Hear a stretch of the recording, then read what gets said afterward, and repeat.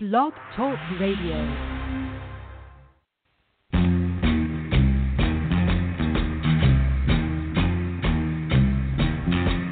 The beat goes on. The beat goes on. Drums keep pounding a rhythm to the brain. La-da-da-da-dee. La-da-da-da-da. Charleston was once the rage, History has turned the page, The miniskirt's the current thing, Teeny Bopper is our newborn king, And the beat goes on. The beat goes on. Drums keep pounding a rhythm to the brain. La-da-da-da-dee. La-da-da-da-da. The grocery store's a supermarket. Little girls will break their hearts, And men still keep on marching off to war. Electrically they keep a baseball score. And the beat goes on. The beat goes on. Drums keep pounding a rhythm to the brain. La-da-da-da-dee. La-da-da-da-da. Grandmas sit in chairs and reminisce. Boys keep chasing girls to get a kiss. The cars keep going faster all the time. Mom still cries, hey buddy, have you got a dime? And the beat goes on. The beat goes on. Drums keep pounding a rhythm to the brain. La-da-da-da-dee. La-da-da-da-da. And the beat goes on. Yes, the beat goes on. And the beat goes on. And the beat goes on. The beat goes on. And the beat goes on. Well, good afternoon, everybody. And the fact that we're here talking tells me that it's about 5 o'clock on a Wednesday afternoon. And today, the 6th of September. Last year, the year before, and the year before that, we've been doing this show or some variety of it. And each year, we move forward and we talk about legalization. We passed another law, we passed another this, we passed another that. And we're getting some progress. But today, another man got sentenced to prison. Last week, another man got sentenced to prison. Week before that. Many times in places where we passed a law. A lot of times in places where we haven't passed a law. But the point is, passing the law does not keep people from getting locked up. And I think it's really important. I just did a post today, and it was hashtag legalization is not enough. Frankly, legalize it just doesn't cut it to me. And this is my show, so I can have that opinion. Anyways, my name is Joe Grumbine. I am the CEO of a little group that we call the Human Solution International. We're a civil rights nonprofit, federally recognized 501c3. And we're dedicated to the concept and principle that no one should ever go to jail for a plant. We don't end there. have people helping out all kinds of other causes, and there's lots of reasons. Anything that affects our civil rights, our human rights, that's what we're about. Probably after cannabis prohibition is over, the war on drugs is given up, we'll probably go after something else equally as important, maybe the child sex trade or something heinous, something that's just ridiculous that it still exists in modern times. But today, cannabis prohibition affects so many people on so many levels in so many ways that we cannot let it rest. We can't give up after we've passed our law. I know so many people rest on laurels so quickly and easily, and I frankly agree with celebrating our victories. Hopefully Michelle Button will be calling in with a double-edged call. She had a huge victory, gigantic victory. And you, the human solution, anybody who participated on any level is part of the human solution. You help make it happen. She's gotten a great amount of inspiration and courage and strength, not that she didn't have it already, but we are amplifiers of that. People call me up all the time and say, help me, help me, help me. And I say, well, you got to be able and willing to help yourself for my help to be of any value, because I can't want it more than you. I can't carry you. I can amplify your efforts. We can amplify your efforts, and that's one of the things we do best. So we're going to talk a little bit about that. We're going to talk, hopefully Michelle will call in with the story of her victory, but she got hit with a defeat as well, and hopefully she's going to continue her course of courage and moving forward and fighting until she gets what she deserves, which is keeping her job, her freedom, and not being a criminal. So that's one of the things we're going to be dealing with today. I have a bunch of callers once again. This time we got the show right. Thank you, Becca. So we have 2 hours of which that we can talk and people can call, and we can communicate and all of these fun things. But Adam Assenberg was supposed to come on the show.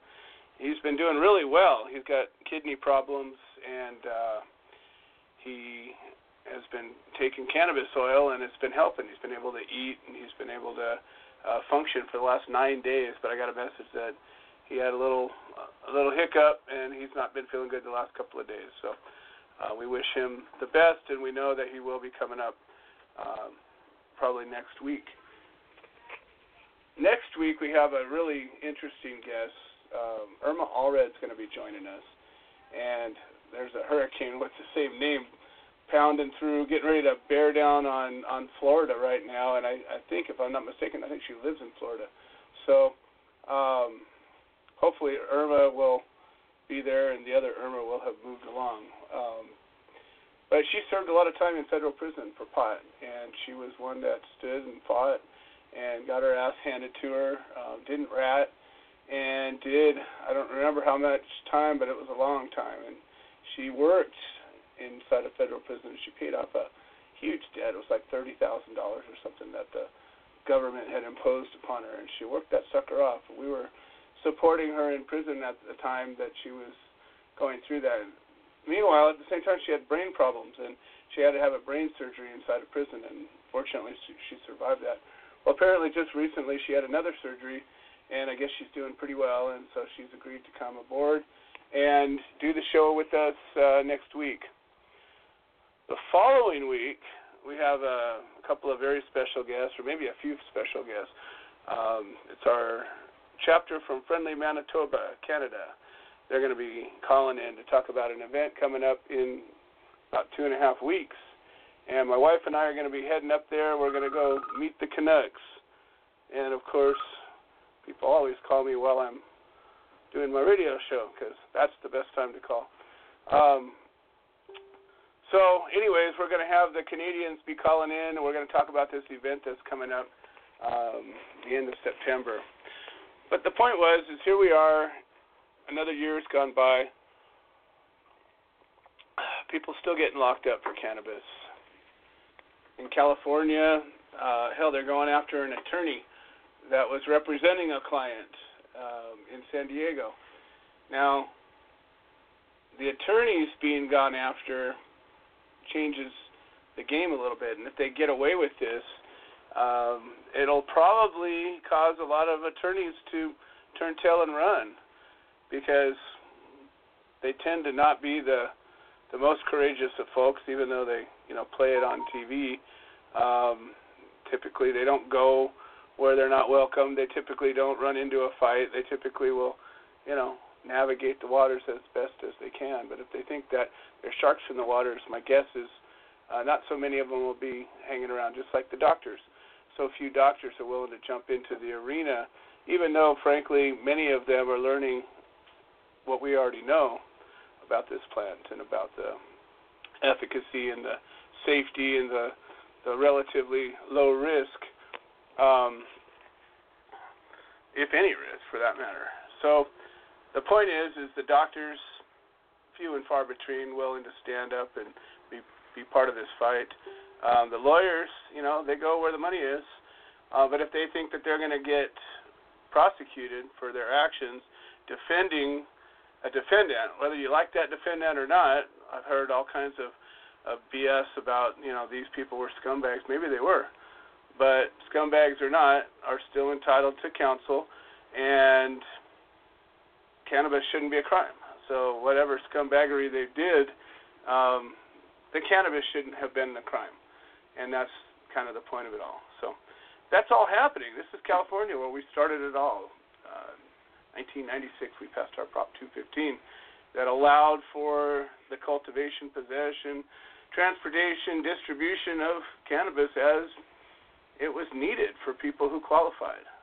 And it seemed like vaguely written, but as laws are supposed to be represented, if there's ambiguity in a law, the balance or the error is supposed to be on the side of the defendant. But unfortunately, anybody who knows anything about our legal system rather than our justice system realizes that if there's ambiguity, they tend to use it against us, just like everything else. All right, you are on the Coffee Party Radio Network, and if you would like to call in and join this show, all you need to do is dial 646-929-2495. Or there's a link bubbling around Facebook, and there should be a link on our website, which is thsintl.org. And if you click on that, you should be able to click on the link and watch this. I know the Facebook live stream is being shared across the Facebook waves or whatever the universe is in Facebook. It's all happening right now. I'm hoping that I can carry the show along long enough to keep it interesting. We have hopefully some more guests that'll be calling in. If you feel like you've got something to say about ending prohibition, please join the show. Help me out a little bit. I am good at monologuing sometimes, but today's been an odd day. I don't know how much monologue I have in this jug of mine. We're going to bring up Kathy Z. She is a board member of the Human Solution International and a roommate, as it just so happens.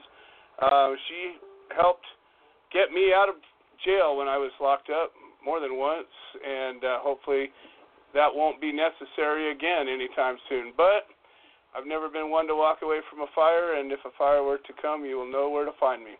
Anyways, without further ado, the amazing Kathy Z. Welcome to the show, Kathy. How are you doing today?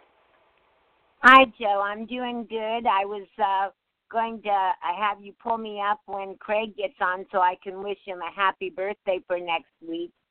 And that I'm so glad that Irma is going to be taking part in the radio show. She's a very dynamic woman.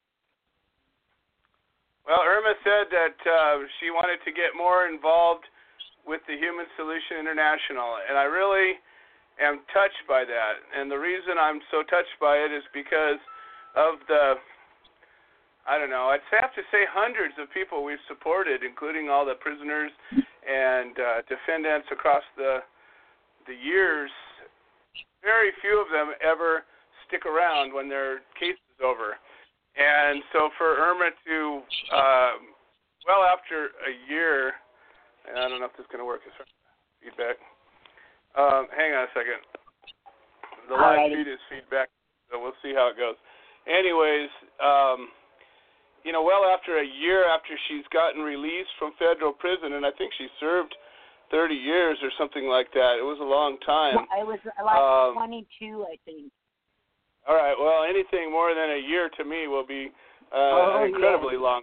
So, but to imagine 20 years behind bars is unimaginable. But it's a funny thing. You remembered all the support that we gave her, and she recognizes the value of the work that we do. And I've noticed in the last, 2 years, I've been sort of compartmentalizing my social network world. In my personal page, I've been removing people like gangbusters. I've gone down from almost 5,000 people to coming up to only 1,000. And while doing that, I've spent time going through looking at how was I connected to these people. Most of them I wasn't connected to at all, but some of them I was connected to through a message.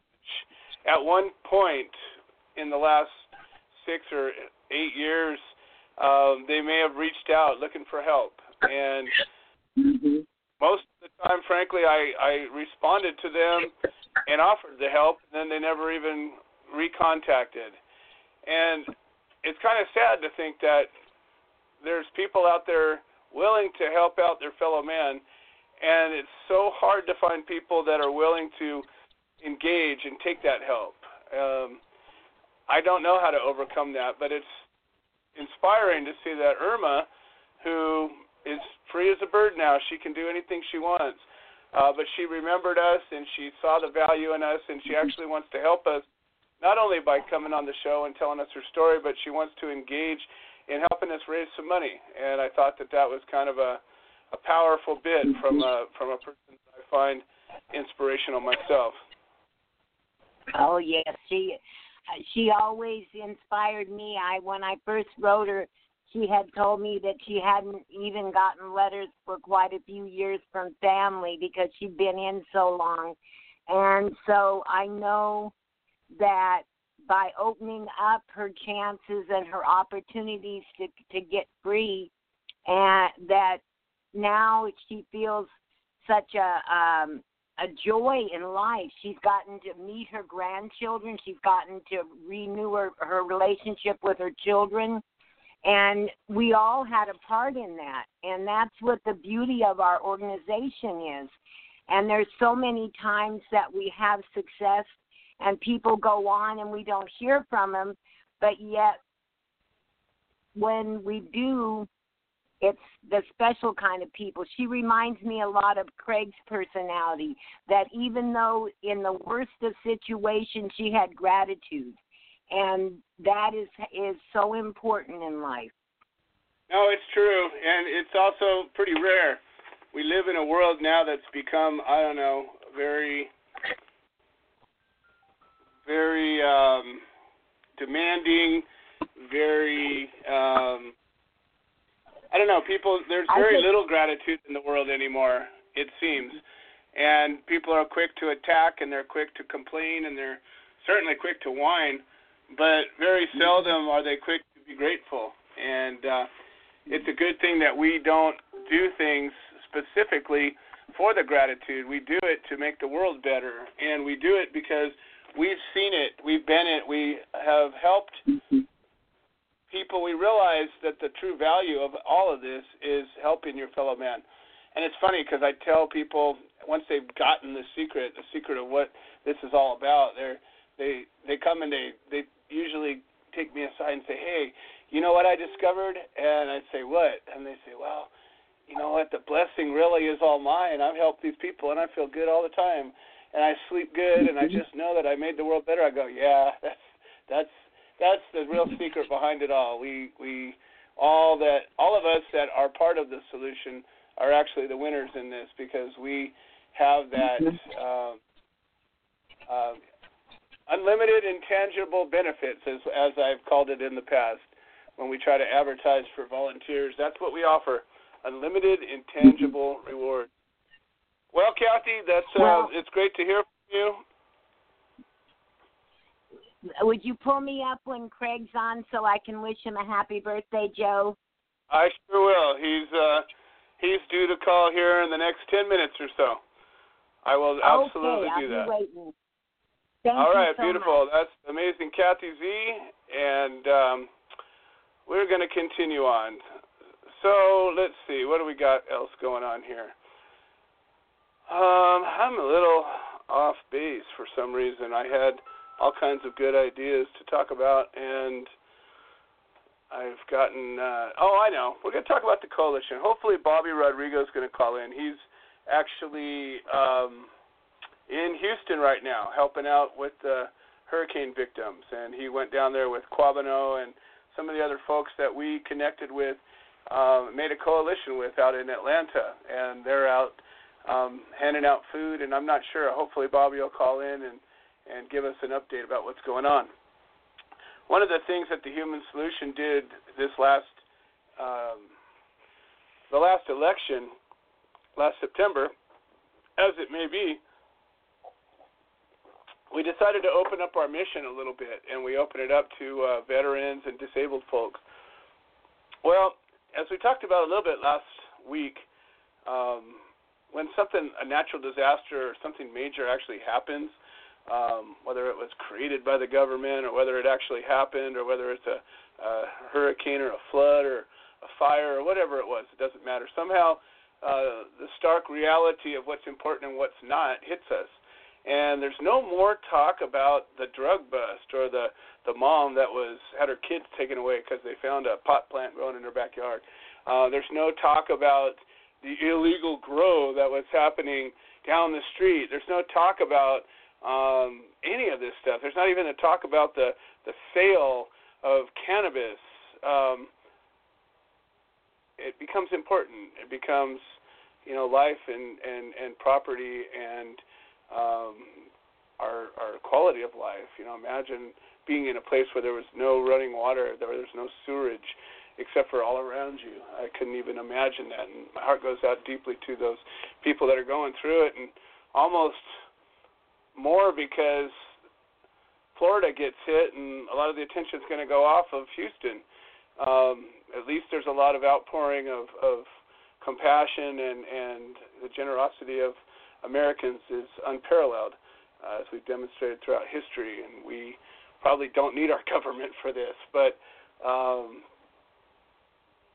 what happens is it becomes too many things to deal with, and the thing that is happening now becomes the most important. So the battle in Houston and in Texas is going to be raging on for years, and it's a real battle. It's a battle for quality of life, a battle for water, battle for food.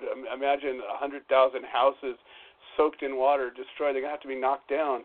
Cars, animals, the bodies haven't even begun to be found. There's so much hardship that's yet to happen in that area.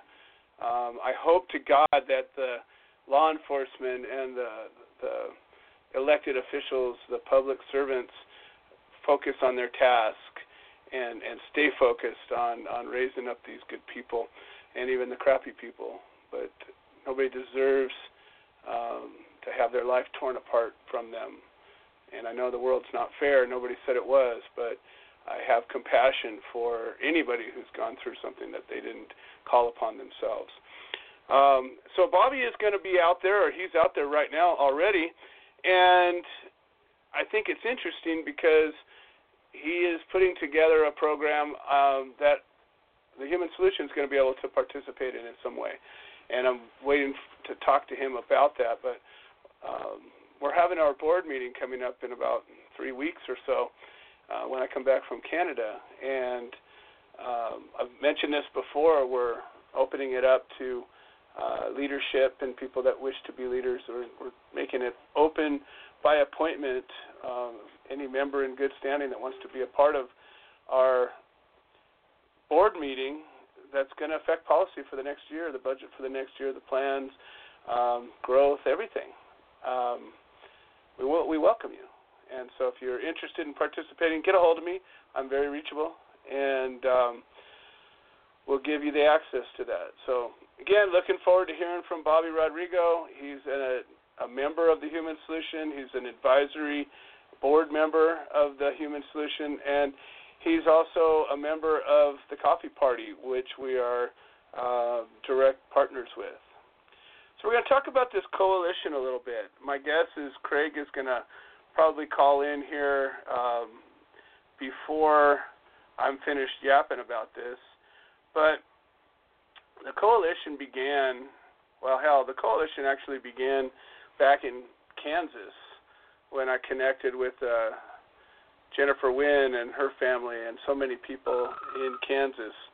And direct me when I get off the phone with Craig, and we'll pick up where we left off. Here we go, live from Terre Haute, Indiana.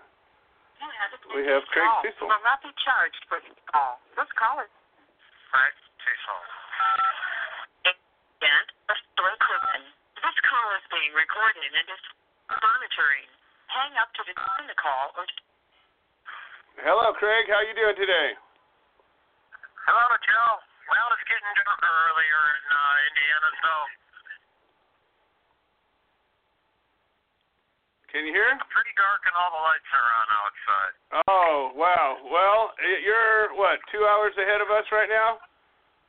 3 hours. 3 hours. 8:30. So. Okay, got it. Well, it'll be dark here at 8:32, so I guess that's fair. You're north of us too, so your days get shorter than ours do. Even in the shortest day, you have fewer hours. Yeah, we have shorter years in terms of daylight, I imagine. Yep. So I understand you have a birthday coming up. Well, I was hoping to give up on those. Yeah. Well, Kathy Z was wanting to say a little something to you, so I just happen to have her sitting next to me. Kathy, you're here with Craig and myself. Happy birthday, Craig. I'm so glad that I get to talk to you. Champ had it on Facebook, so I got a message.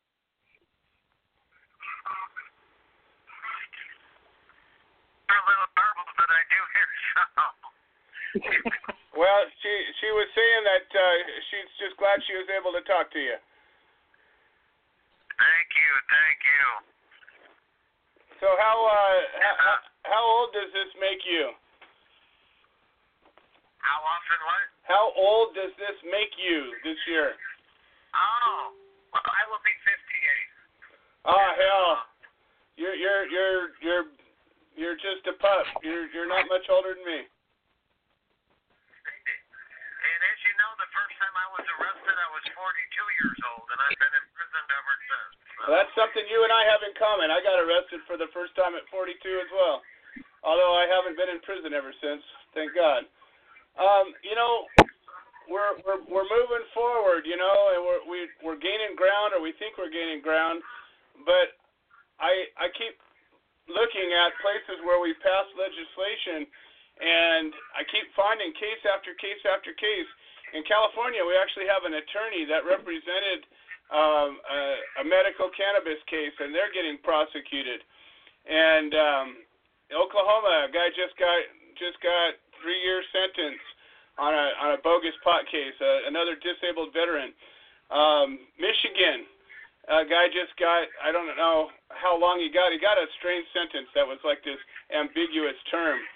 But again, Michigan's had a state law on the books for almost as long as California, and he was a known medical caregiver. I'm just wondering, we got Jeff Sessions going crazy right now. He just announced the end of DACA, which pissed a lot of people off in California, and I'm wondering if he's not just sort of winding himself up to take a big fall. Well, on the other side of that is under the Sessions administration so far, the first 6 months, drug arrests actually down 9% from the year prior. But what I'm wondering is where has he made his shift? Because one shift I know he has made If he's moved to prosecute more doctors and This call is from a federal prison. and medical type people that prescribe the opiates that are, causing so many addiction problems and that out there. But I'm wondering if, if the Congress has already spoken regarding marijuana prosecutions and that they don't want federal tax dollars spent by the Department of Justice to prosecute somebody who is legal under the laws of their state. So to me, Congress has already spoken that they don't want the federal government money spent on marijuana prosecution. Well, you know what's interesting now? One of the things that's happening is because they're going after these illegal issues and different issues that there's a lot more of a unified response. There's a defiance to the federal government from state governments, and they, the city of LA, the county of LA has proclaimed that they're not going to help the federal government in deporting people, and with this whole DACA thing, the superintendents of the schools are saying we're not going to allow federal agents on our school property, and I can't help but wonder if these other issues are going to embolden more people on a state level to stand up. When they start tasting the money that comes in because of allowing these things to happen, they get a taste for that money. They don't want to let it go. I can see what you're saying. I mean, there's all those tax dollars, and really there's all those happy people. Yeah, a lot more happy people when you let the pot flow. It's amazing how that happens. But I mean, tourism in Colorado soared after they freed up their recreational marijuana. So I mean, it is a benefit on several different fronts. And I'm still at a loss to find where's the victims, where's the evil. Well, I've sat in a lot of courtrooms, and I've seen a lot of sentencings, and I have never yet heard a judge, when they do a sentencing and they call out a place for the victim and the victim's family to speak on behalf of the person being sentenced. I have never one time in all the courtrooms I've sat, in all the state and federal cases I've sat in, I've never once had a victim or a victim's family step up and speak. And that does happen in other cases where family members speak up on behalf of their family member that OD'd or Well, by the drugs. We just don't have that in the marijuana arena. One time we went to a hearing that was for a pot case, and sometimes you go into a courtroom and you're not the only thing on calendar, and so this defendant that we were supporting, they were, third or fourth on the docket. It was just a procedural hearing. And the very first case that came up was a sentencing hearing, and it was a horrible case. It was a case where a guy had raped, I think it was a family member, or he had raped somebody, and it was a brutal case. And they went through, and at this sentencing hearing, as the victim and the victim's family all got up and spoke, and it was powerful. It was what you would expect, the impact of something like that, and they literally recounted, the horrors of this event, and really spelled out the effect that it had, not only on the person's children, the family, the fracturing that happened of the family as a result, and it was just really a horror story. But then you juxtapose that to the next case, which was a pot case, and I just, it made it even that much more ridiculous. And, people say, well, you're a civil rights group, why are you just talking about pot? Well, we're not. We're talking about our human rights and our inalienable civil rights. That's what this is actually about. The pot is the ridiculousness about it.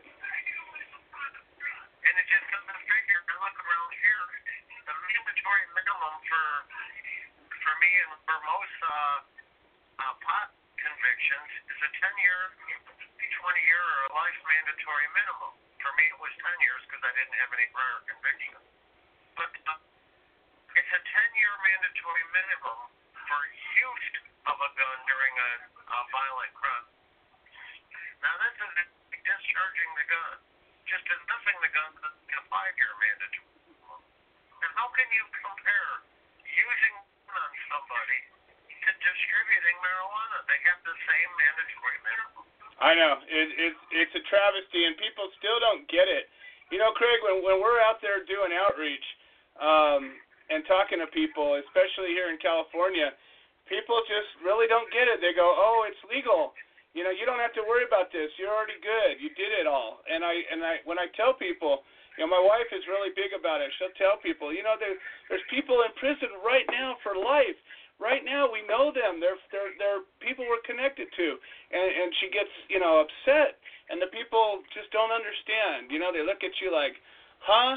How could that be? And they just really, it's such a disconnect.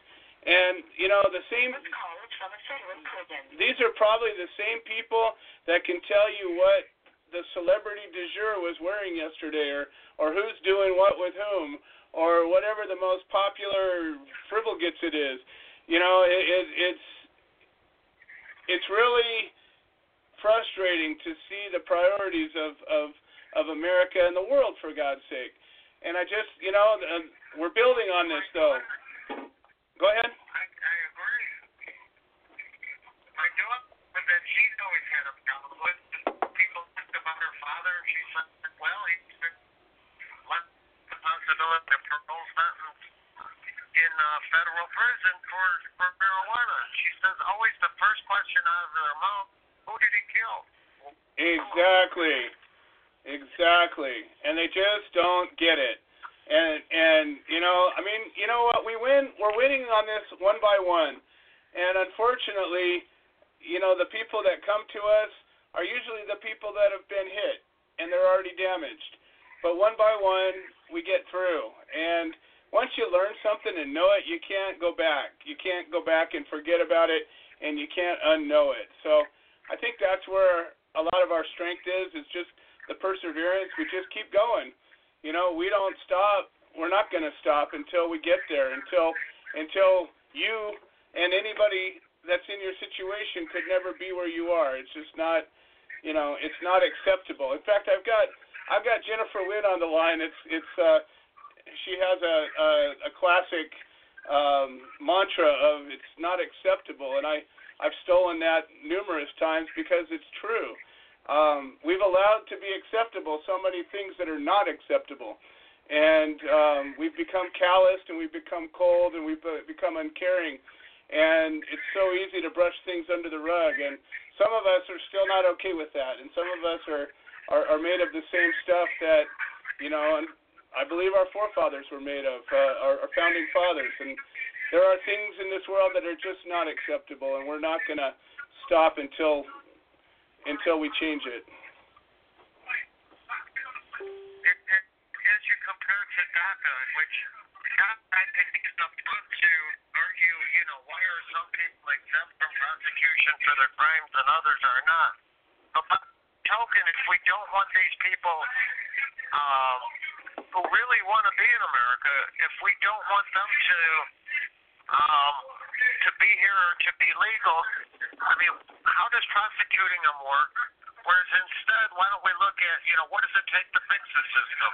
What does it take to make it easy for them to become legal residents or legal citizens of the United States of America? I mean, now you're just talking common sense. I don't know. That's never going to work. It makes too much sense. Because, you know, the punishment aspect just doesn't work. No, you cannot punish a community into submission. We're not wired that way. We're you know, if a punishment has got a shock factor and it keeps dangerous people away from the rest of us, hey, there's a value to it. But beyond that, the whole notion of getting into the system and this sort of ongoing punishment, either by process or by fines or by imprisonment or losing property, all it does is drag us down to the point where we're finally going to rise up and fight back. There's your first beat, Craig, so I'm going to turn it over to you, give you the rest of it. But thank you. The whole power of the government is to be able to put people like me behind all these guard towers and all that, where nobody can see me and nobody can hear me and nobody can hear, there's so many of us that are in here for punishments that just don't fit the crimes at all. So I thank you and thank everybody that's out there screaming, saying, hey, look who's behind the razor wire, look who's behind the guard towers, look at what our justice system is actually doing out of the sight of everybody. But thank you. You guys are bringing about the possibility for change, because the first thing we need for change is for people to know what's actually happening. Well, we're bringing about more than the possibility. We're going to make it happen. We are making it happen. There he goes. Well, folks, again, that's Craig Cecil. And if you don't know or you haven't been following the show for very long, Craig's been calling the show kind of from the very early days. And he got transferred from one place to another, but now he's in Terre Haute, Indiana, a really horrible place. It's a prison that was built, almost 100 years ago, and it's falling apart, and he's got a life sentence, so he doesn't have a chance at being in a camp or in any place that's, light security. They treat him like the worst of the worst. And until and unless we do something about it, he's going to die in that place. And it's not okay with me. Hopefully it's not okay with you too. So when I left off before Craig called in, we started talking about the coalition. And it was funny. I see Jennifer Wynn popped on the line, and I'm going to bring her up next. But I want to talk a minute about the coalition, because when I was in Kansas a couple of years back, helping a family rally support for one of their own, and we brought the community together, and people came from all around because there was a wrong that had been done. There was a wrong that was being done. And Jennifer was, or still is, but when I met her, I saw somebody who was the perfect storm of somebody that we could bring everything we learned to. She was motivated, well-researched, driven to get done what needed to be done, spoke well, wasn't afraid or shy or timid, and we worked well together. And after spending a week with them, we talked about, we need to make a coalition. We need to join forces. We need to bring people from all over the world to gather together to be a force to be reckoned with, to speak as one voice, to get this done, to end this prohibition finally once and for all. And we began this campaign. It was a electronic campaign, though. We used Facebook and conference calls, and we created an organization called the UCCA. And it still exists. And a lot of people and a lot of groups had pledged their support towards ending worldwide prohibition. But long-distance relationships are hard to hold up, and the conference calls were hard to keep going. And we created a website, and we have the ability to keep this moving. But I never lost the fight for building a coalition. And when I went to Colorado a month or two ago, I met some amazing activists. And then when I went to Georgia a few weeks back, I met some more activists in a broader civil rights, progressive sort of atmosphere. And we were talking about farmers, and we were talking about, in Atlanta, Georgia, the heart of the civil rights movement, where there's, still heavy oppression going on. And we have people in Oklahoma and Kansas and Missouri and some of these just really oppressed places. And we all came together and we agreed again and continue to agree that we need to unite with purpose. And so we began a plan, and we're going to continue this plan.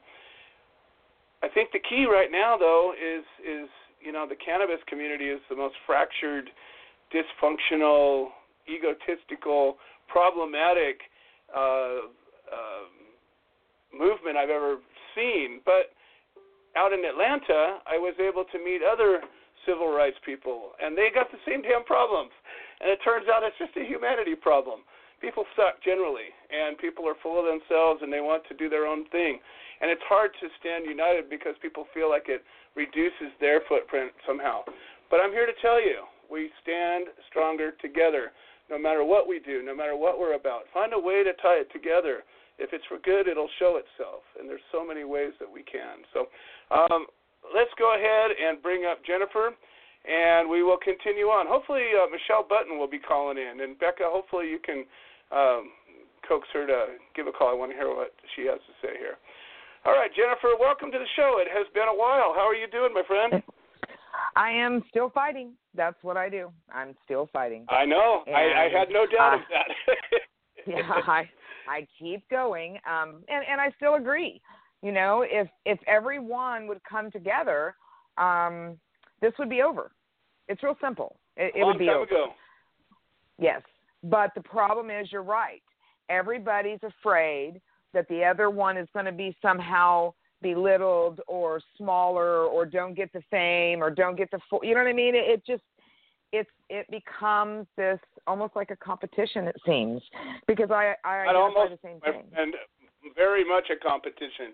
It's become a reality show. You know, yeah, it's what these ridiculous where it's almost the headlines and the likes and the whatever is so much more important than the actual outcome. Why don't we go after a purpose, a solid goal? That's a good question, because we can't seem to get along with internally, you know what I mean, internally, and it's sad. It's sad to me. And I have dealt with it from every angle possible, and I expected some of that, getting involved in politics, but not to the level that I see of the activists, you know, and it sucks. It sucks. I've had to be on the receiving end multiple times, and, of course, I will defend myself, and I'll continue to do so. But the reality is you're right. It's everywhere. It's not just focused on Kansas or California. It's everywhere, and it's because we're all different. But what we can't seem to, and this is something I'm getting better at. It's putting aside whether I like you or not. If I walk into a legislative session, you know what I mean, and I walk in and you're sitting there, I'm going to smile and I'm going to take my seat because we're after the same thing. Right. I don't have time to spend my energy dealing with all the drama when we're missing the real opportunity to change things. So we're not here to like each other. We're not here to be friends. I don't care what you had for dinner yesterday. The bottom line is we have a mission, and it's a human.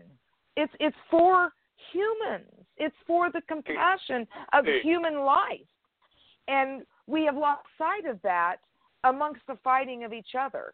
So I still fight, and I just try my best to shut up, and I don't want to keep dragging people down that are advocating for the same damn thing. I don't want to do that. You know what I mean? When it comes to my morals or you know, questions like, well, she stole this or I'm going to defend myself if it continues to a level that I have to, but I don't want to. Sure. So, and that's where if we would stop, just stop and think about what our next step needs to be and understand that whether we like each other or not, if we stand together on this human right, then we change everything. It's real simple.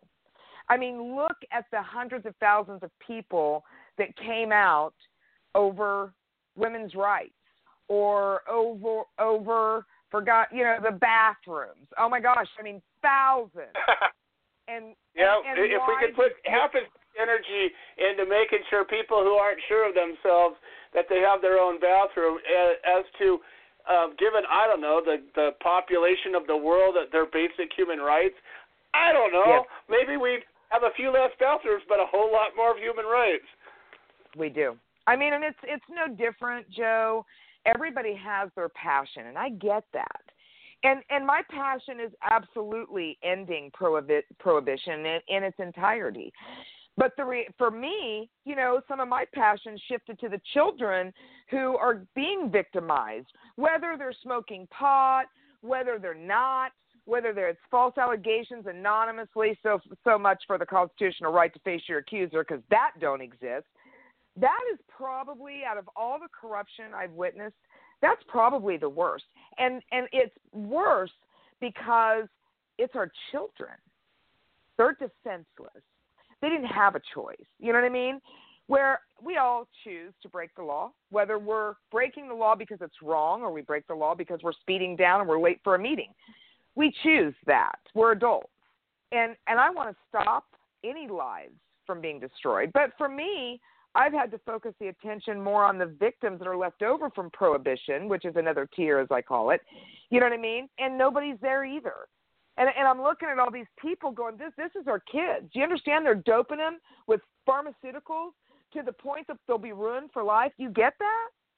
Do you understand they're being molested? You know, I mean, the numbers are astronomical, Joe, and I could go into that, as we know, with great passion, because my heart breaks for the innocent who's defenseless. So, but the prohibition is even destroying them to that magnitude, and not to mention our elderly. So it's so sickening when I see massive people coming together, and I got into it with a guy that was pro-life and didn't want people to have pro-choice, and I came right at him. Don't talk to me about pro-life. You want to talk to me about pro-life? You protect the kids that are unborn. What about the ones that are living? What about them? What about the children you're taking and never giving a college education to because they had a joint? What about them? You want to talk about kids falling through the cracks? You're forcing them through the crack. And that part of it has... That's what this is all about. And part of the coalition's idea, we've reinforced this coalition, and we sat down in Georgia, and we had about a 4 or 5 hour meeting, and we framed out a basic outline of a plan of attack. And a big part of it was our messaging. You know as well as I do that, prohibition only exists because of the lies and of the policies that are based on those lies, people's ignorance and unwillingness to understand the truth. And if we can get our messaging out broadly and with voices that people will listen to, and in a way that people will hear and pay attention to, I think that's really the key to it all. I think enough people will go, what the hell? If we can just get that message to them. And I think that's a big part of what we're doing. It is messaging out. Do you understand? And none of us, that's the problem. We are, social media is great, but to the magnitude that they really drive things home, look at your big spenders, and look at what we buy versus that. We need some, mass mailers. We need television time. We need to get that message out there. We're talking about that. We're talking about how to make it happen, and that's one of the values of a coalition. Is you have all kinds of different groups. You got 501c3s that can raise money, and you got 501c4s that can go out and lobby and draft legislation, and you've got other types of church groups and personal groups, family groups, doctors groups, patients groups, all different kinds of groups with their strengths. And I think that, you and I talked about that over 2 years ago, the importance of this, and I never let up on it. I never gave up, and I'm still pounding away. And we're building this. It's being forged right now. I know, and I think it will continue. And I think you're right. Inevitably, we will win. We will. It's just a matter Jennifer, of getting there. And I'd like to schedule you to come on for a more in-depth interview, because you have a perspective that is very focused, and you've spent the last 2 years championing the cause of the children and parents that have been victimized by prohibition. And we have had a number of cases throughout the years that have been impacted by that, but it's never been our specific focus. And I'd like to really do an in-depth interview about this, your experiences, and people just don't realize the power that CPS or DCFS or whatever they're called in your state, the Child Protective Services, the power that they have It's like the incredible. same power of a judge. Yes, and they're almost unfettered. And the conflict of interest is powerful and heinous. And if people understood, what drives these groups to do what they do, I think we might think differently about it, and maybe we can raise up a few people to stand up with us. I'd like to schedule you maybe in like 3 weeks to come in and let's talk about that. I'd also still like to talk. We never did get that jury foreman.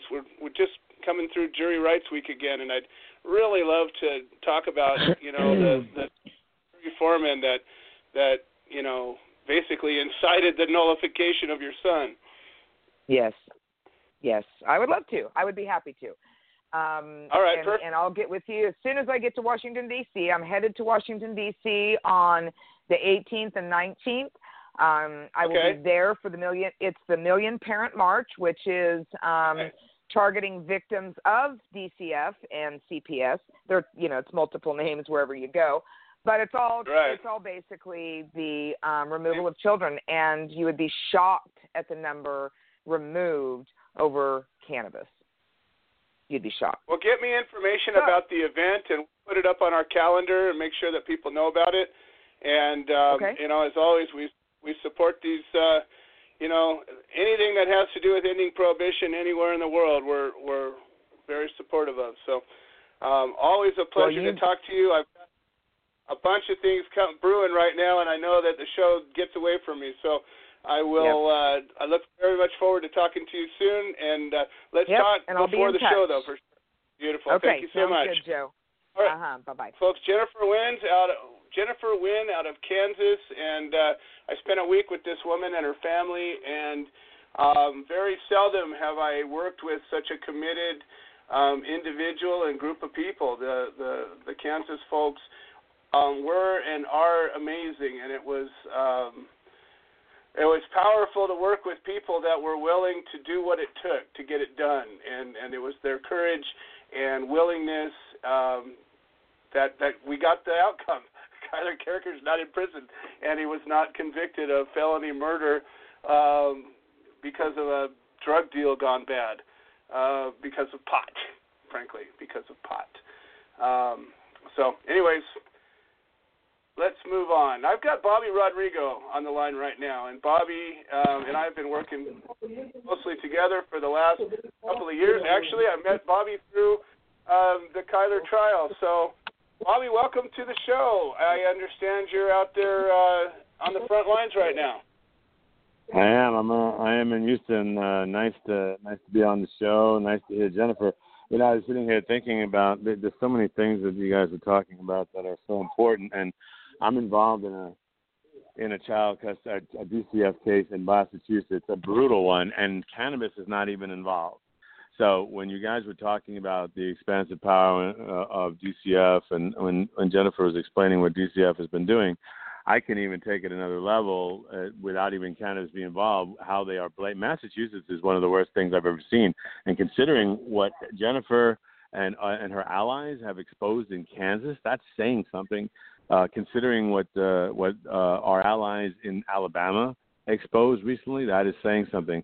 So Kristen Paquette, who I met years ago, she's an editor for the Fifth Column News, and for those that know this, I write for the Fifth Column News. Justin King, the editor, had suggested that she talk to me about this situation that she was in. And she is at war with the state of Massachusetts in a level that, there's just no way that Massachusetts has any business keeping shit. They have two of her children. They actually came and took her youngest out of the hospital after the youngest was born. They have no grounds to keep them. They did have the grounds to look into something at the beginning of this because she was charged with like an endangerment charge because they said that her house wasn't safe enough for the child. That's what this case is about. She doesn't even use any cannabis or any drugs of any kind, or doesn't even have an alcohol problem, doesn't have anything that went on. And she had a lawyer actually tell her that she was required to give up her parental rights because she was convicted of this ridiculous case and given probation.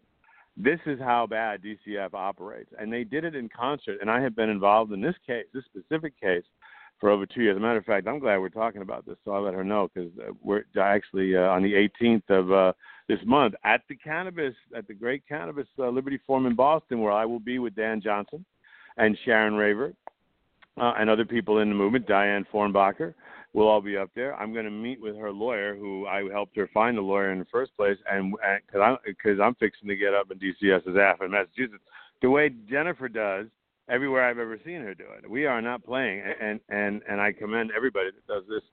In the West Coast, I do this. I work in this field on the Family Law Committee, among others, in the ABA.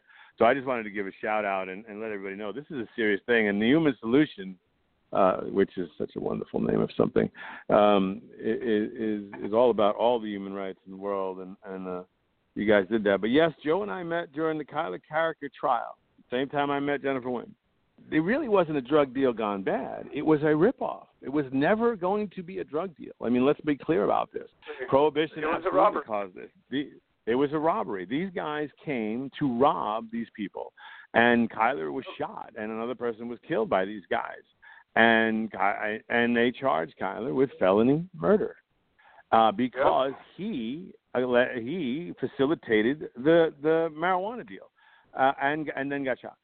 And of course, this is obviously prohibition. Over a quarter pound of weed. I mean, it was, So I mean, so it's while we don't want to downplay how that point, because the prohibition is what caused it. There's no question. If it wasn't illegal, all this wouldn't have happened at that level. It's just amazing how the tentacles reach out, and thankfully, as you mentioned, and I have to tell you, I'm going to echo this too, because again, you mentioned how well and committed Jennifer was, and it was you as well. I mean, this is when we met. Everybody knows I wrote about that case a number of times. Miko Hayes wrote about the case in independent media. It got plenty of play. Mint Press News covered it. Anti-Media picked it up. I wrote mine for the Fifth Column News, and we were passing it around, so a lot of people got to see it. And the Human Solution was very instrumental. I'll bring up a point real quick about that, because the success of this campaign and the success of every successful campaign we've done always comes from more than just one element of it. It wasn't just a defendant willing to stand up, or an advocate, or a group willing to unite people, or a press guy, or a writer. It's when enough of them get together. And it creates sort of this its own weather. It creates its own firestorm, and the combination of all the things that were done brought about the right amount of support in the right way that got us the desired result. And I don't want to lessen the impact of any of these. I think they call that the Human Solution. Just saying. Just saying. It was. That's for sure. I have to tell you, I'm here in Houston on the front lines.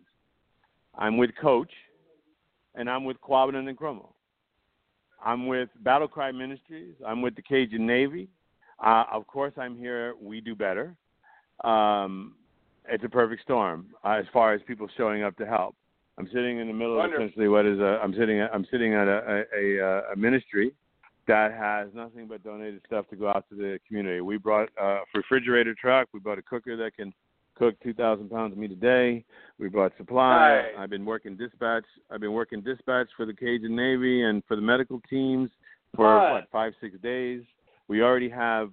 We've already set up warehouses for the storm in Florida together, and we got people mobilizing down there already. We're all meeting. We're all going to a church tomorrow at 10:30 that's working as a shelter. We're going to go there and set up how we can feed these people, what day they want to do it. Drive the cooker up to the side of the shelter, turn it on, put the meat, and give them 2,000 pounds of meat after cooking for a full day, and they'll have meat for the week. And, all of that's going on, and all of these organizations and all these people are coming together because we do better. It's so true. I'm so proud of you guys. Every time, it breaks my heart that it takes something like a natural disaster to bring out the best in people. But, when I think about America, I always think about these times when we come together as a nation, as humanity, and we forget about bullshit. And we say, whoa, let's just do what's right for a moment. And the outpouring of support and of time, treasure, and talent it warms my heart. It brings me to tears sometimes, and I'm just so grateful that you guys are able to get out there and do this. And you know, I'm looking for some direction as to how we can use our resources to be helpful. Yeah, and that's excellent. So, you know, so what we're going to do is, and actually I'm supposed to be here. I've been working on this since it started. And like I said, I've been working dispatch, and I mean hard. I'll give you an example of how successful the private world has been, how the neighbors have been. Like yesterday, we had delivered, when I say we, I mean Cajun Navy, medical people inside working Cajun Navy Medical, myself, just a bunch of different people had $20,000 worth of tetanus shots delivered to the clinic in Beaumont, Texas, for example. That was donated. There's a pharmacy over in Port Arthur. He's got 4 of them. He's been donating stuff since Friday. He's been meeting people out, you know, just in the neighborhoods and giving them, you know, here syringes. The challenges were medically. The initial challenges were dialysis. We had to get people to dialysis, insulin, and then of course the rescuing. Obviously, the insulin was something that was really important. Blood pressure medicine. People were running out of prescriptions, so we had to do prescription runs for them. We had to get doctors with the DEA numbers were calling, and they were and the businesses were cooperating. Cisco, which is essentially the biggest, richest company in the world, Cisco Foods. They passed Exxon a couple of years ago. Everything that they sent out, and they told me this personally, everything that they sent out to anybody, any of the restaurants in the city of Houston while this is going on, did not get an invoice. Not one of them. That's amazing. So they just basically donated their food for they what was going out there. And wow. They're still doing it. I have to give them a and you know, it's funny because for a donation. Beg the hell out of the big corporations, and they're you know, the demon of everything. But imagine the power when one decides to do something good. You know, and there it is. The guy told me, the salesman told me, Tony, right here, who I know, he's been a salesman here for 20 years. He said that they were out of paper products, for example, at the warehouse in Houston. And here's another thing about that. The Houston corporate office was underwater.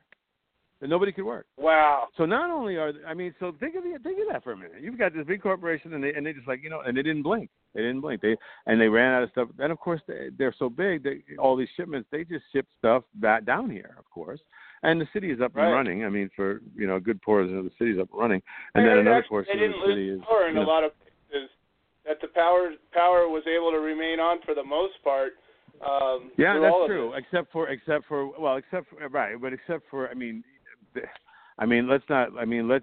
let's balance the. I focus on the positive, but we're pulling dead bodies out of the water. You know, for the past 2 days, there's been, speaking of the government, I mean, this is an example, and I'm telling you this because it happened live to me. I'm on dispatch doing this, so this is not like a conspiracy theory. This is not me getting it from this person, from that person. If anybody wants to see what's going on out here and with Irma, you download the Zello walkie-talkie app on your phone. Doesn't matter if it's Android or iPhone. You find me. My handle is Bobby Liberty, and you follow me in the channels. I'm dispatching for Irma already, and we're dispatching still for the Cajun Navy and other aspects here. And you don't have to listen to me. You can just listen to the channels of what's going on. But they chased the Cajun Navy out of Port Arthur. 2 days later, 2.5 days later, two and a half days later, the Coast Guard called them back, asked them to come back because they had to help them do a war. Well, no. What happened was that they had to do waterborne recovery. There were dead bodies in the water. Right. So they gave baby, and you don't go in the water to recover dead bodies without hazmat suits. I mean, you just don't do that. Oh yeah. Now Texas is. You don't want to go in that water at all. It's bad. Well, right. Well, the first problem with the water was that Texas is a septic state, septic tanks everywhere. Right. So people were getting toxic poison, on their skin because they were going in there unprotected. But waterborne recovery, that doesn't matter. If you have a bunch of bodies like in a river or something, I mean, that's serious stuff. They have confirmed Hep A here. They have confirmed Hep B here. There's a lot going on. And of course, FEMA is only helping the people who have insurance, which means the poor people in the community are being dogged. So that's all being handled by volunteers. But losing the people like that, especially, you have to believe some of them at least some of them would have been saved if they would have let the Cajun Navy do what they were doing, because they weren't covering it. They just didn't have the manpower in there yet. They didn't cover it, and it wasn't like anybody was complaining. Oh my God, you're not covering it. Nobody gave a shit. They were going. All they cared about was saving everybody. We weren't on this dispatcher going, oh my God, where's the fucking Coast Guard? We didn't give a shit where the Coast Guard was. We cared about where the neighbors were. And they chased them out of there. They chased them out of there. So there's so many sides. Yeah, there's so many sides. They pulled 83 bodies out of Rose City as well. So it's So there's a balance to that, but still, thousands and thousands and thousands of people are alive because of the efforts of so many in the community, and thousands of people are getting well because of that. The gentleman here at the Battle Cry Ministries, you got to hear this. His name is Homer Allison, his wife Robin, his family here at Battle Cry Ministries. They have different things going on. There's a tent city, essentially, here in Houston, where they don't have houses, and they've got so many supplies. They were telling me earlier that they turned away the stuff that they were going to bring there because they've been keeping them so full of stuff. That doesn't even, and they're not necessarily victims of that's just poor community doing it. The community we're going to tomorrow, the shelter we're going to tomorrow, is just an area that's not serviced by the government. And so the community comes together and take care of each other. I mean, and yet, as you know, everybody, another issue of our world is that our tax dollars go and they don't take care of the people with our tax dollars like they say they're supposed to. And why would FEMA tell somebody who's poor that they won't take care of the house that's been flooded, that's going to have mold, that's going to put somebody in the hospital or kill them? Why would FEMA say because they don't have insurance when they just got $7.9 billion today to do stuff? Why would they tell people that they're not in compliance? It's moronic. It's billions to do this. There's no exactly. Exactly. Oh God. Well. Yeah, and that's why if you think of the amount of money that's collected. Yeah, think of the amount of money that's collected. So so it's a roller coaster ride for me being involved in this, and I put, if anybody gets a chance, go look at the We Do Better. I know you saw it earlier. Go look at the We Do Better page, and look at the video that I put up from Orange today. This musician Jared Thomas and his group came out there. They had enough food to feed 300. They fed 5,000 already from donations, and they just stayed there and kept cooking, and other donations are coming in. This is at a place called the Market Basket. Yeah. So it's good stuff, man. So Bobby, you were telling me. Well, I want to give my best to Quavino and Coach. I know both of them now. The others obviously give my best as well, but I know those two. But what you were telling me before, that you were putting together a way that people could help. My goal in all of this is always to bring out the best in everybody, to raise people up. If somebody says, "Hey, I want to go and help. I want to go out there," or whatever, or I want to donate something, food or money or resources or a truck or whatever the hell. How do I? I'm so leery of predators and of scams. You should be leery of the Red Cross too.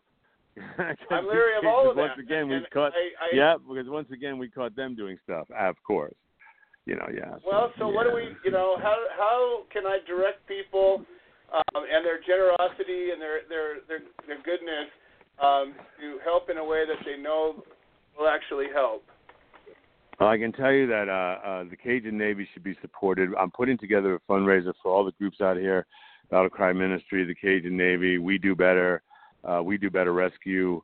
There's the Mobile Medic International, who I'm actually getting ready to go over and talk to in their base of operations. That they actually invited me to stay there, but I had this one, so I'm going to drive over and sit down with them.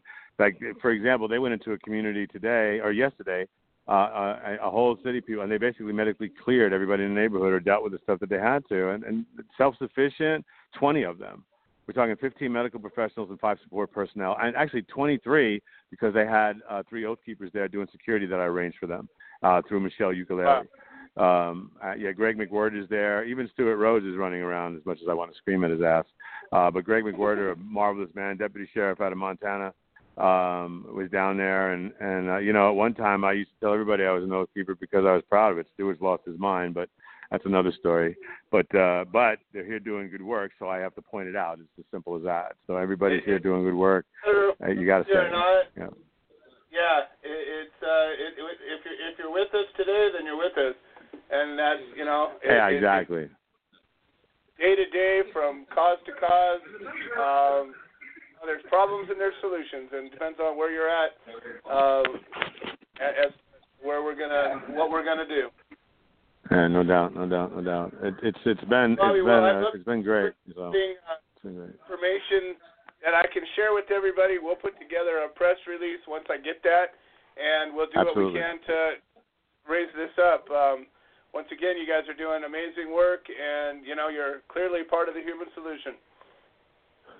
Right on, brother, man. Everybody stay good and stay cool and keep your head up. I'll talk to you soon. We will talk soon. Once again, Bobby Rodrigo, I can't begin to list his resume. Just an amazing guy doing amazing work. Okay, so let's go ahead. We got Mark Pedersen. And this is yet another story, another reason why I came up with the hashtag legalization isn't enough. It's not enough. Colorado passed recreational medical several years ago, and everybody thinks, oh, woo, we're good. No problems, no headaches, no hassles. Mark Pedersen is a guy who I've gotten to know a little bit over the last several years, and he's a guy that just does good work. He's helped people in many ways, and in so many ways, in a way that is more selfless than most. And I have been around a lot of people doing a lot of things over the years, and most of them are not as selfless as Mark. And yet Mark finds himself with a felony case in Colorado. But we just had a hearing yesterday, I believe, and there was an arraignment, and I'd like to hear about what happened. Let's see. Without further ado, we got Mark Pedersen from Colorado Springs. Mark, welcome to the show. Thank you, Joe. I appreciate you having me on. Thank you so much. Oh, of course. I'm sorry we missed you last week, but it was a combination of things, and it looked like from the post that I saw that you did have some support out there. So tell us what happened. Well, it was an arraignment. One of the good things that's happened with this is not just me. It's also Ron Nyhouse, who was also in the home during this whole debacle, and is charged identically as I am. We both have 5 felony charges against us because of this. This was an arraignment, and in this, we came into this expecting that they were going to be offering a plea, and they did. And but the plea was was a felony, and of course we just were not in a position. We don't want to be accepting guilt for something when we don't feel any guilt. We felt we were doing the epitome of what the medical cannabis program for the state of Colorado was all about. Particularly with the fact that I work with specifically late stage 4 end of life type cases and all, and so basically what has come from this though is we will be actually having a meeting with the officers that were involved and the DA and my attorneys, and we're going to be talking about the extenuating circumstances of this overall case. And so that in itself, the fact that they're willing to talk, I think is a huge step forward in this. The fact that they've offered a plea, I think, is a huge step forward. My stance in this has been, from the very beginning, is one of lack of education. The fact is that if they would have truly understood that I was a caregiver and that I was working within the law, then this whole thing would have gone a completely different direction. And so that's the position that we really have with these officers and all, is that they've already admitted in the discovery that they didn't know that I was a caregiver or even that I was a patient. So, there's a whole lot more to this that they didn't know and hadn't taken into consideration. So, well, I have a lot of experience with these sorts of situations, and you're right. It's a huge sign that the prosecutor's even willing to talk to you outside of the court proceedings, because typically that's not the case. So it seems very much that they want to resolve this, but they don't like to give up. They don't like to, give up the goat. And by the time they spend energy on filing charges on somebody, they typically feel like they have a slam dunk. But I know your case, and without divulging details, your case is a slam dunk. I only wish my case was as clean as your case, even though my case was equally as ridiculous. Your case is so much simpler, and I would have knocked it out of the park without an attorney, the way I see things today. Keeping the support around you, tell me about that. I saw you had a number of people with you. Tell me about what that's like. Well, we are just getting started as far as having support at the hearings themselves, and I believe I started talking about it probably about a week and a half, 2 weeks before the actual hearing, and basically, I'm concerned about the patients I work with, and I feel like if I just openly took and broadcast out, "Oh, please come to my hearings," these are some very sick people, and I don't want to do that to them. And particularly this last one, the arraignment was at 8:00 in the morning. So that puts it kind of difficult on people. One of the things that we learn and teach people is to conserve the resources of your support. My case drug on for 6 years, and I couldn't possibly expect people to come to every hearing. I had over 300 hearings, and so I would wait until I knew there was likely to be something that happened. Unfortunately, they hauled me out of court a few times and locked me up when there was only a couple of people watching, but there was always at least a couple people watching, so I never had to worry about what would happen if nobody was around, because that was a scary prospect. I see. Well, but certainly, full of when to bring the people out. I have all confidence that your case is likely not going to go to trial. It doesn't sound like they want that to happen. It's just a matter of a chess game now, of you playing your cards and your confidence and your support in such a way that they realize they don't want to go there without it shoving it down their throat. You give them a way out in whatever way that is. That doesn't. I don't know. Some people say, "Screw that! I'm going to sue the hell out of them." When I was going to do that to the agency that came after me, I couldn't find an attorney to take the case. They said, "Stupid! I'm not going after these guys. They'll murder you." And I said, "Well, okay. If I could just find one attorney to bring on that civil suit, I would have done it. But not one would touch it because they didn't want to go up against Long Beach." So, either way, though, the fact that they're demonstrating weakness at this stage of the game is beautiful, and I feel very strong for you that you have the upper hand in this. Well, I'm really hoping that one thing that can come from this case is the need for education for our lawmakers and for law enforcement. And I don't believe that either have gotten the kind of education, real understanding about what cannabis really truly is, about it really truly being food first and foremost, and about its incredible healing nature. These are things they need to know. They need to know these. How can they make any kind of judgment call, whether it's a lawmaker in creating a law, or if it's law enforcement making a judgment call when they come on a scene, like as they did with ours? How can they make a decision, any kind of a judgment call, if they don't truly understand what it is they're looking at? Well, the answer is simple. They can't. Absolutely. They can't. But they do anyways, as you well know.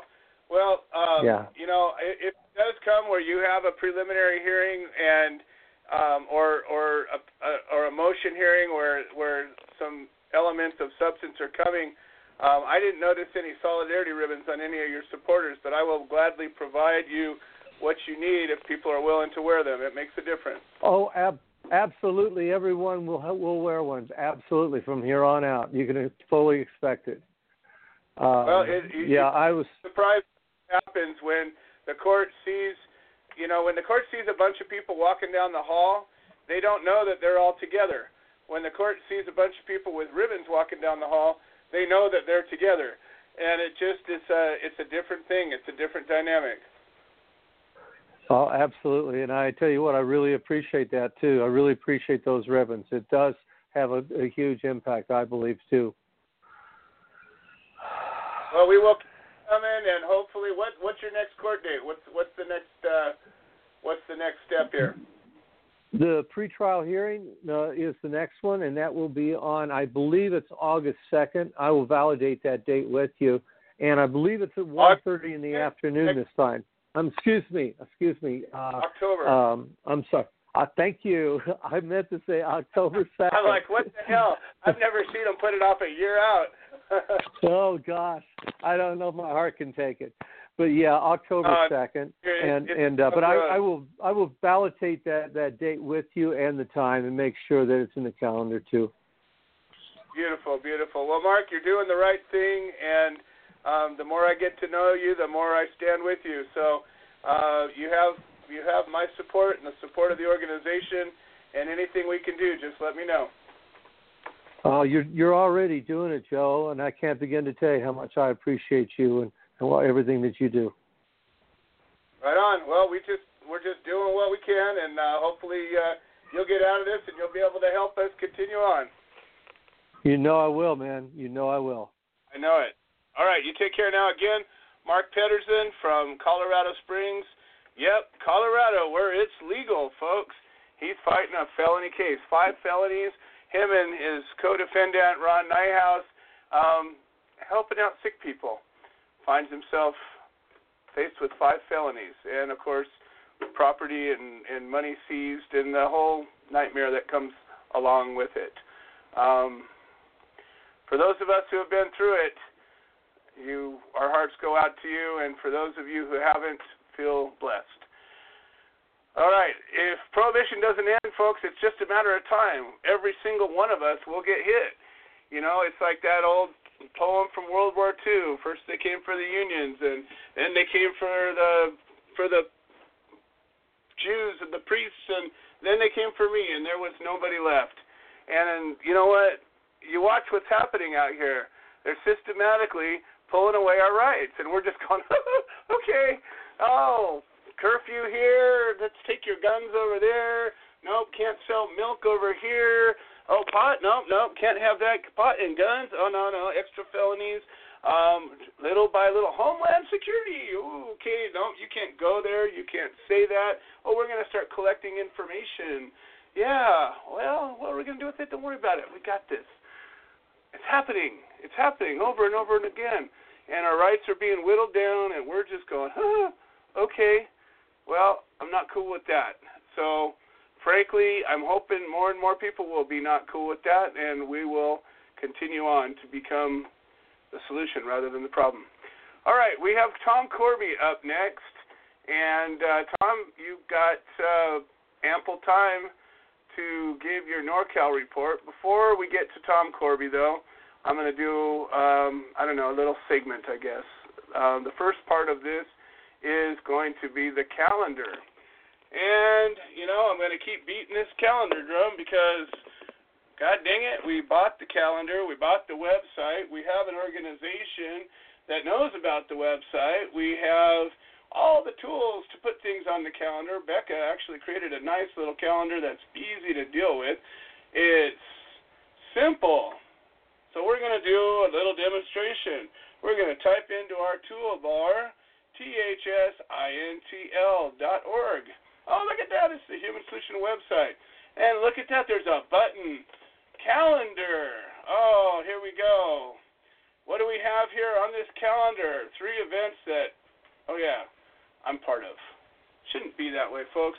We got membership all over the country, in other countries, all over the world. There's things happening everywhere. Why aren't they on our calendar? So, let's see. Yesterday we had Jury Rights Day. I would certainly love to hear about some Jury Rights Day stories. I know Georgia was in full regalia out there, our Southern Style chapter. I heard tell that our NorCal folks were doing stuff. Hopefully Tom's got some good news for us. I heard a few bits and dribs and drabbles of Jury Rights Day activities. Please send pictures. Tell us about it. When people hear what happens, when people hear what you do, it doesn't matter if it's one of you, two of you, three of you. Get out there and do something. Do. That's the difference. You know, we can talk about it, we can think about it, we can post about it, we can whatever about it, but when we do it, it's real. It's real. And it's inspiring, and it causes it to happen. Action begets action, and it's so true. I know that when my case was going on, I did more than I do today because I had to. I needed to be free, and it worked. Okay? Now that I'm free, I'm having to take care of other things too, but I still care enough to do. And, you know, the headquarters chapter has led the way of the Human Solution since the beginning. We were the first chapter. I'd like to think that we're the best chapter, but this week, this year, Jury Rights Day, we only had one person chime in and say they were going to show up outside of my, you know, hometown green team that lives with me. I determined that that wasn't enough to go out to the courthouse because we already had an event planned for this weekend. We have a beach trip, and hopefully we'll have a lot of people show up. And I said, well, if people are willing to go to the beach, then we can do some jury outreach there. There will be thousands of people at the beach. We take over a little plot of land that creates an encampment. We're pretty riveting folks, so people come around and want to talk to us. It happens every time. So hopefully we'll get a few of us that are willing to get out there and talk about our rights as jurors, our rights to say not guilty when we determine a law to be immoral or unjust, or both, hell, for that matter. And we can come just to hang out, but feedback. I love my wife. I love her. Anyways, that was the sound of a derailed train. We're going to be at Oceanside State Beach, right there by the pier. There's a little park on the opposite side of the sidewalk. I think it's, 2 lifeguard stations south of the pier, something like that. And just to your left, there's a little grassy knoll. And we take over this grassy knoll, and we set up a little encampment. There'll be a few tents and a few folks, and good people, smiles, and food, and hell, we'll probably be smoking some pot. It's been known to happen. Come and hang out, learn a little something. We'll teach you about your rights. We'll teach you about the human solution. That's what's on our calendar, that and a cup of joe. I know for a fact that there were things that happened. I know there were court dates. I know there was sentencing. There was all kinds of things. So hopefully next week we'll have a better, accurate description of what's going on. And guess what? More people will be able to attend. It works when we use it, folks. All right. The next thing is we have a contest going on, and this is an ongoing contest. It's a weekly contest. Can you get a bracelet and a magnet so we can demonstrate the prize of this week's contest? So the Human Solution has some swag. We have some gizmos and gadgets and thises and that's, and probably soon, hopefully, we'll have a Cup of Joe coffee cup. That's something that we need to have. So if anybody knows how or wants to or is willing to create a graphic for a coffee cup that has a Cup of Joe on it, I'll give you one. We'd love to have it. We could use them as prizes. We are here to incite inspiration in any way we can, and we can inspire you, we can threaten you, we can kidnap you, we can bribe you, we can give you gifts, we can tickle you, we can do all kinds of things. We are willing and able to do any and all of them if you'll just help us in prohibition. And there's so many ways to do that. So the contest is a simple one. We have our solidarity ribbon. See this little ribbon here? It's a little green ribbon with a red cross.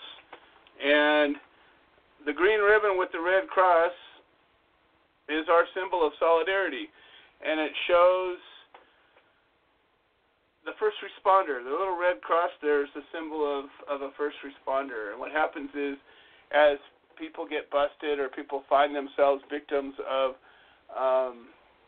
the war on drugs, they find that it's a fire. The world just went to hell. There's nobody there to help me. I'm screwed. And we come running. And we share our experience. We'll share our sandwich. We'll give you a ride. We'll let you cry on our shoulder. We'll talk to you. We'll help you organize. We'll show up at court. We'll give you a radio show that you can call in. We'll do a lot of things. So this solidarity ribbon is a symbol that we have used and brought all over the world. And it's a simple symbol. It doesn't say anything. It doesn't say we like pot. It doesn't say we don't like tyranny. It doesn't say anything. It just has a green ribbon with the red cross, a universal symbol of solidarity. So on the Human Solution Facebook group page, not the page, but the group page, we're doing a contest. And the contest is simple. You take a picture of a ribbon somewhere, somehow, with somebody, something interesting, something exciting, something adventurous. The ribbon can tell a story. The ribbon can just be in an interesting place. You tell us why it should win. Submit the picture onto that page, and you will be a contestant. We've had a number of contestants, but unfortunately, they were all board members that submitted them. And frankly, if we have a non-board member that submits, they're going to win. It seems a little bit inappropriate to give prizes to board members for doing something that we all could and should do. So hopefully the board members will continue to submit pictures in inspiration for others to do so. So this week we have two prizes. One is a Solidarity Ribbon Earth Magnet. And this was custom made for us. It's laser cut, painted, and it has a very powerful little magnet on the back. It'll stick to any steel. This magnet literally rode on the front bumper of an RV when we went to Paula Huff's sentencing hearing in Tucson, Arizona. And it drove all the way there and all the way back and stayed on the whole way. So that is prize number one.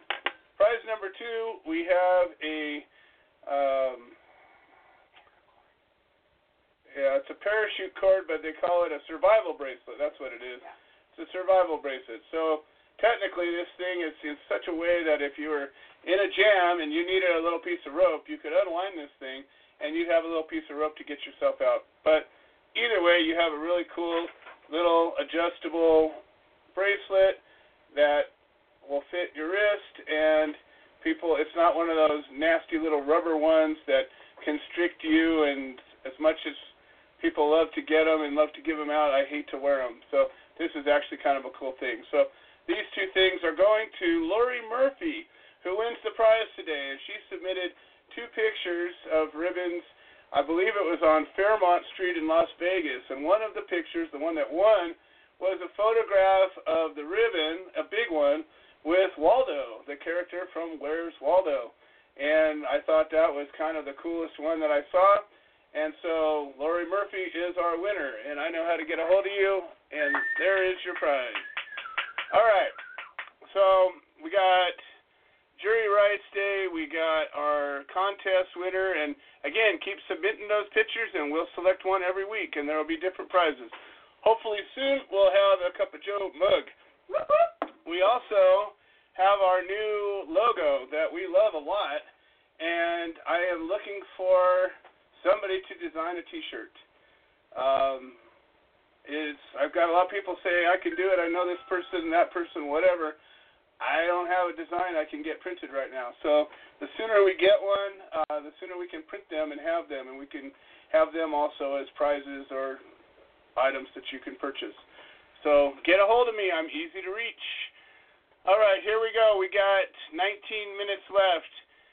I've got Tom Corby that'll probably take all of it, but if you want to, if you got something, if you're listening right now and you got something to say, or if somebody else wants to call in and have something to say, you just got to pick up your phone, just like that, and dial 626-929-2495, and our amazing screener, non-compliant Mary, will talk to you and see what you have to say, put you up in the queue, and we will bring you live on the air. If you're not rude and obnoxious and are telling the truth, I don't care what you have to say. We will tie it into our theme one way or another. All right, Tom Corby from NorCal, the amazing Tom Corby, just, I don't know, another brush with harrowing fires up there, not too far from you.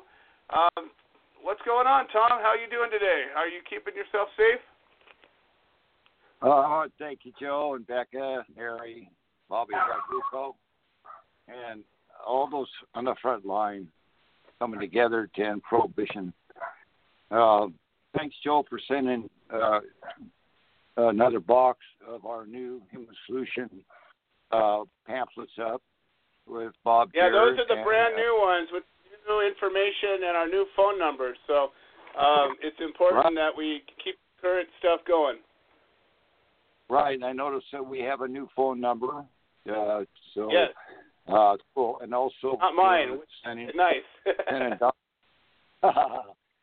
Sending Dawn and I a Human Solution T-shirt, and it was her 72nd birthday yesterday, so we'll consider that one of her presents from the Human Solution. In NorCal, just when I thought a couple of weeks ago my calendar is getting empty, and it is, basically from 4 or 5 years ago when I first joined the Human Solution with Joe. The last two cases I got, and with Nick Moran's case, Alex Lyon's case, I give them all 2-to-1 odds their case will go away. The last two cases, and Bob Jarrett's friend, they've been down there, I know, with you, helping you, thank them. And they helped me up here too, and Colleen, Frank Cannon. I'm sure you met Frank, comes down with Bob. Well, he has a case. It's different than the other cases. I'm going to try to cut to the chase here. He was on a plane, and he had a couple beers on the plane. When he got off the plane, cut to the chase here, a lady CHP came over and suspected him of being on some kind of drugs. Well, he was finally charged with DUI misdemeanor. He had a couple beers on the plane, and he took his pharmaceuticals the morning before, so it turns out this may be more about his pharmaceuticals than the DUI. Frank, with Bob's help, has his discovery, has in there 3 times where he's proven that he's been under the 0.8 axis from 6.2 to 6.8. So they put him under stress and duress. They said they were going to take his driver's license if he didn't consent to a blood test. So they take a blood test. What do you think they found? Oh, he's right at 0.8. Now they got this BS charge, and this case is civil. So this case is actually in Chico, not here in not here in Oroville. courthouse. It's in Chico. It's actually they're going to a CMC case management conference next Friday, the 15th September at 10:30 a.m. in Chico at 775 Concord Avenue in Chico. Jackie, let's see. Hold on. I'm ahead of myself. Frank's actually. I'm looking at my calendar here because I got Ray Sharp on the Human Solution calendar. I haven't got Frank on the calendar yet because I haven't got his email address. Sometimes that makes it a little hard when you want to post to the new calendar to have to get their email. But he has at Monday. He has at 8:30 a.m. Right here in Oroville. Frank has hearing because what I found out from his PD, and actually his PD Fahey, Michael Fahey, actually got back to Frank and talked to us. He knows who I am. He's actually coming for Frank, and we want to thank him for most PDs and some of your attorneys like Ray Sharp. Charnel James hasn't even got back to him in a month and a half, and that's not good when you pay him money. We know that. So what I see here, if I see coercion, the officers threatened to take his license, and so this blood test comes out at a 0.8. So because it's a misdemeanor, if there's no preliminary hearing, you cannot file a 995 motion. But what he's going to do is take him on to trial, Frank. So that's next Monday morning, right here, number 1 Court Street in Oroville. So to get on to Ray Sharp, he's actually part of our circle here, and I want to thank Ray Sharp and his lady Jackie Littles. They've actually come for us too. They're reciprocating, and they're thanking the Human Solution and the court support and all the application from Dr. Allen, Sue, and Alex Lyons when we came for them. So it's on the calendar, Human Solution International.org/calendar. And like Joe says, when we can post to these calendars and get them in there early so we can build court support. I have a new case, and this one I'm not going to give 2-to-1 odds on because, Joe, it's kind of indicative of Bart 7. In that, we're talking about 778 plants in veg. Well, that's good. But we know that it's only half.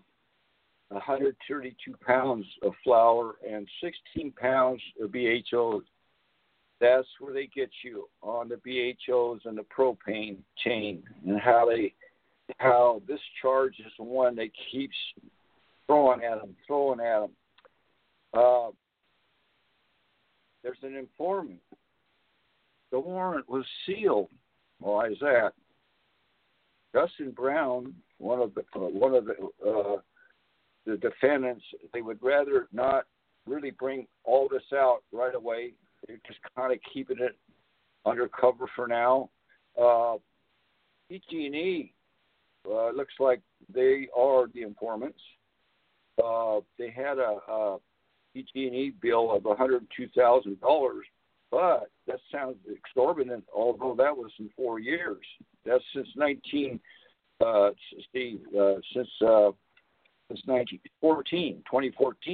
So that's within reason. They do have their doctor's recommendations, which I still feel is important to have your doctor's recommendations, and they have 10 recommendations. So we're coming under the 99 plant rule. This is another flyover, which we're proving up here in Butte County. They cannot use these flyovers.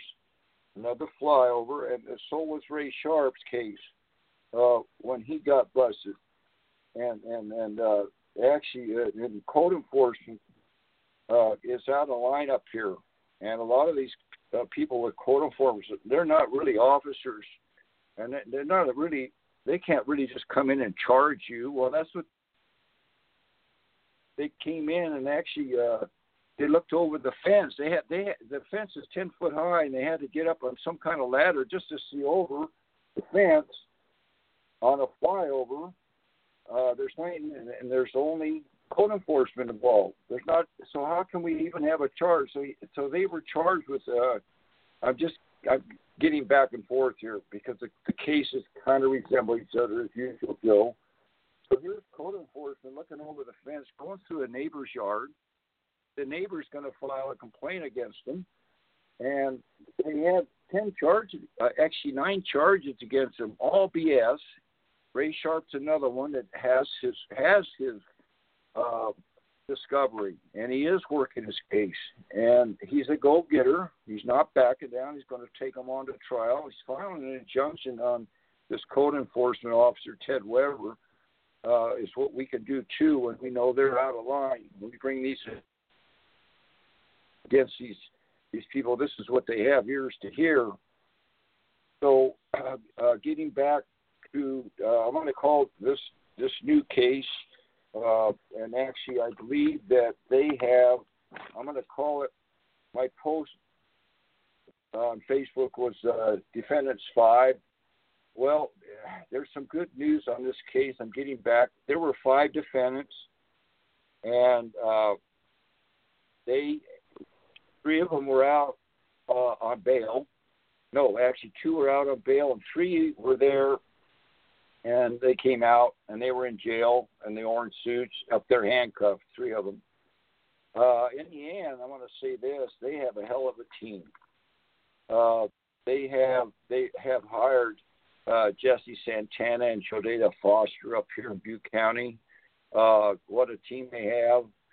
They have really good PDs. They all came, and it was really historical to be there to see all 5 defendants have a separate PD and attorney there talking for them.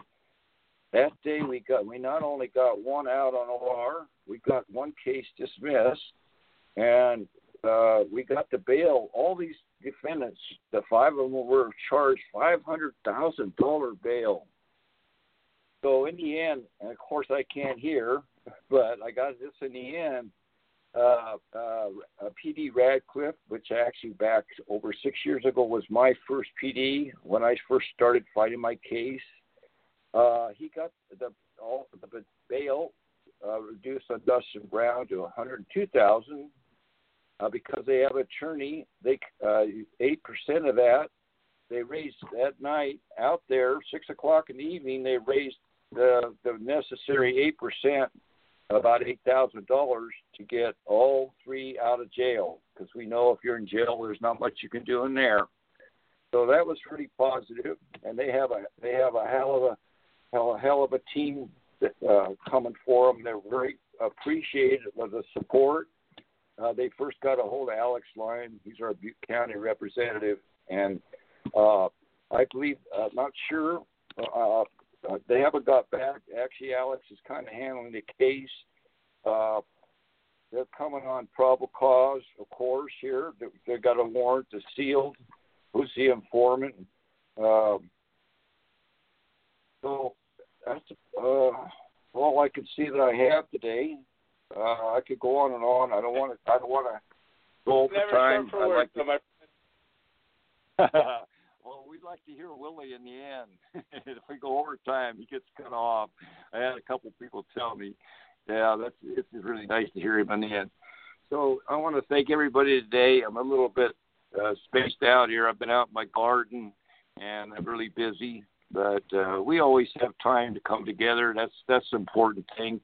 Together we stand, put our risks aside, and come together and end prohibition. Free all our POWs. No one should be going to jail for our plant. I've been fighting for this right for 50 years that I've been using this medicine. And what's that say? I quit cigarettes 45 years ago, and I thank God I made a few good decisions in my life. All right, well, come together now. Well, Tom, I got one question for you. Does court support work? What do you think? Does court support work? Is it worth going out there to support these folks? Oh, yes, of course. And when we talk about court support, it's not just that you're watching the defendant's back, because if you've ever been there, it's like Joe, and you're up there, you're alone up there against the judge, and actually the PDs are working with the DAs, and you're up there all alone. You don't have anybody watching your back. It's a pretty tough road to hoe. Moreover, the advocation we get, no, we're not attorneys, but we have basic steps we take, and we make sure to let them know that we take no deals, especially on a plant. Sometimes on certain cases, we have to take a deal, but as we carry our case forward and we coming after them, the deals keep getting better, and a lot of them are just going away thanks to court support. Also, court support gets point people together. When we have court support, what are we doing the whole time? We're working that case. We actually picked up another case. He doesn't want us to say too much now. That day, Dr. Allen came over and Alex has got that case too. Sometimes the defendants, if they want to keep it low key, we'll do that too. We'll still come, but they just kind of want to keep it undercover. And when you get busted and you get out of jail, you're in stress and duress, and you're scared. That's what they do to you. And as we come more, they loosen up. It seems like the women more, they will agree. The PTSD, and we just have to remember to breathe, as Donna says, and don't let them scare us or they win. So, yes, courts and jury nullification. I can't believe when I go out and talk, not just yesterday, but any time I'm out, and I just mentioned jury nullification, most people just do not have a clue. And they're great. It's great for them to hear they have this right. That, of course, the courts don't want you to know about jury nullification. And when there's no victim, how can there be a crime? That's the point that we make even to the judges and the jury. If there's no victim, how can there be a crime? Okay, I want to thank you, Joe, and everybody today on the front lines. and Thank you very much. All right. Well, folks, it gives me about a minute or so to wrap this up. I want to thank everybody for participating in the show. And as much as I do not like Facebook, as much as I try to separate from it, it seems that this Facebook live stream is bringing more people to see this show than any of the other avenues. I guess I don't know what it is that you like about watching it, but I am trying to be as boring as I can for you. No, we just do what we do. This isn't about production value or putting on a show for you. It's a resource. Real deal, folks. So I want to thank my Vice President Lisa Wooldridge for making this happen. She's coming out injured as she is, setting things up and streaming this sucker. So I do appreciate everybody that's been helping produce the show and guests that are coming on. And it's your show, folks. The more people participate, the better we make it. So thank you very much. And last I checked, Willie Nelson's got a little something he wants to say to you about that. Hi, I'm Willie Nelson, and the Willie Nelson Teapot Party and I endorse the Human Solution, supporting cannabis prisoners because no one should go to jail for a plant. Little things I should should have said and done. You were always on my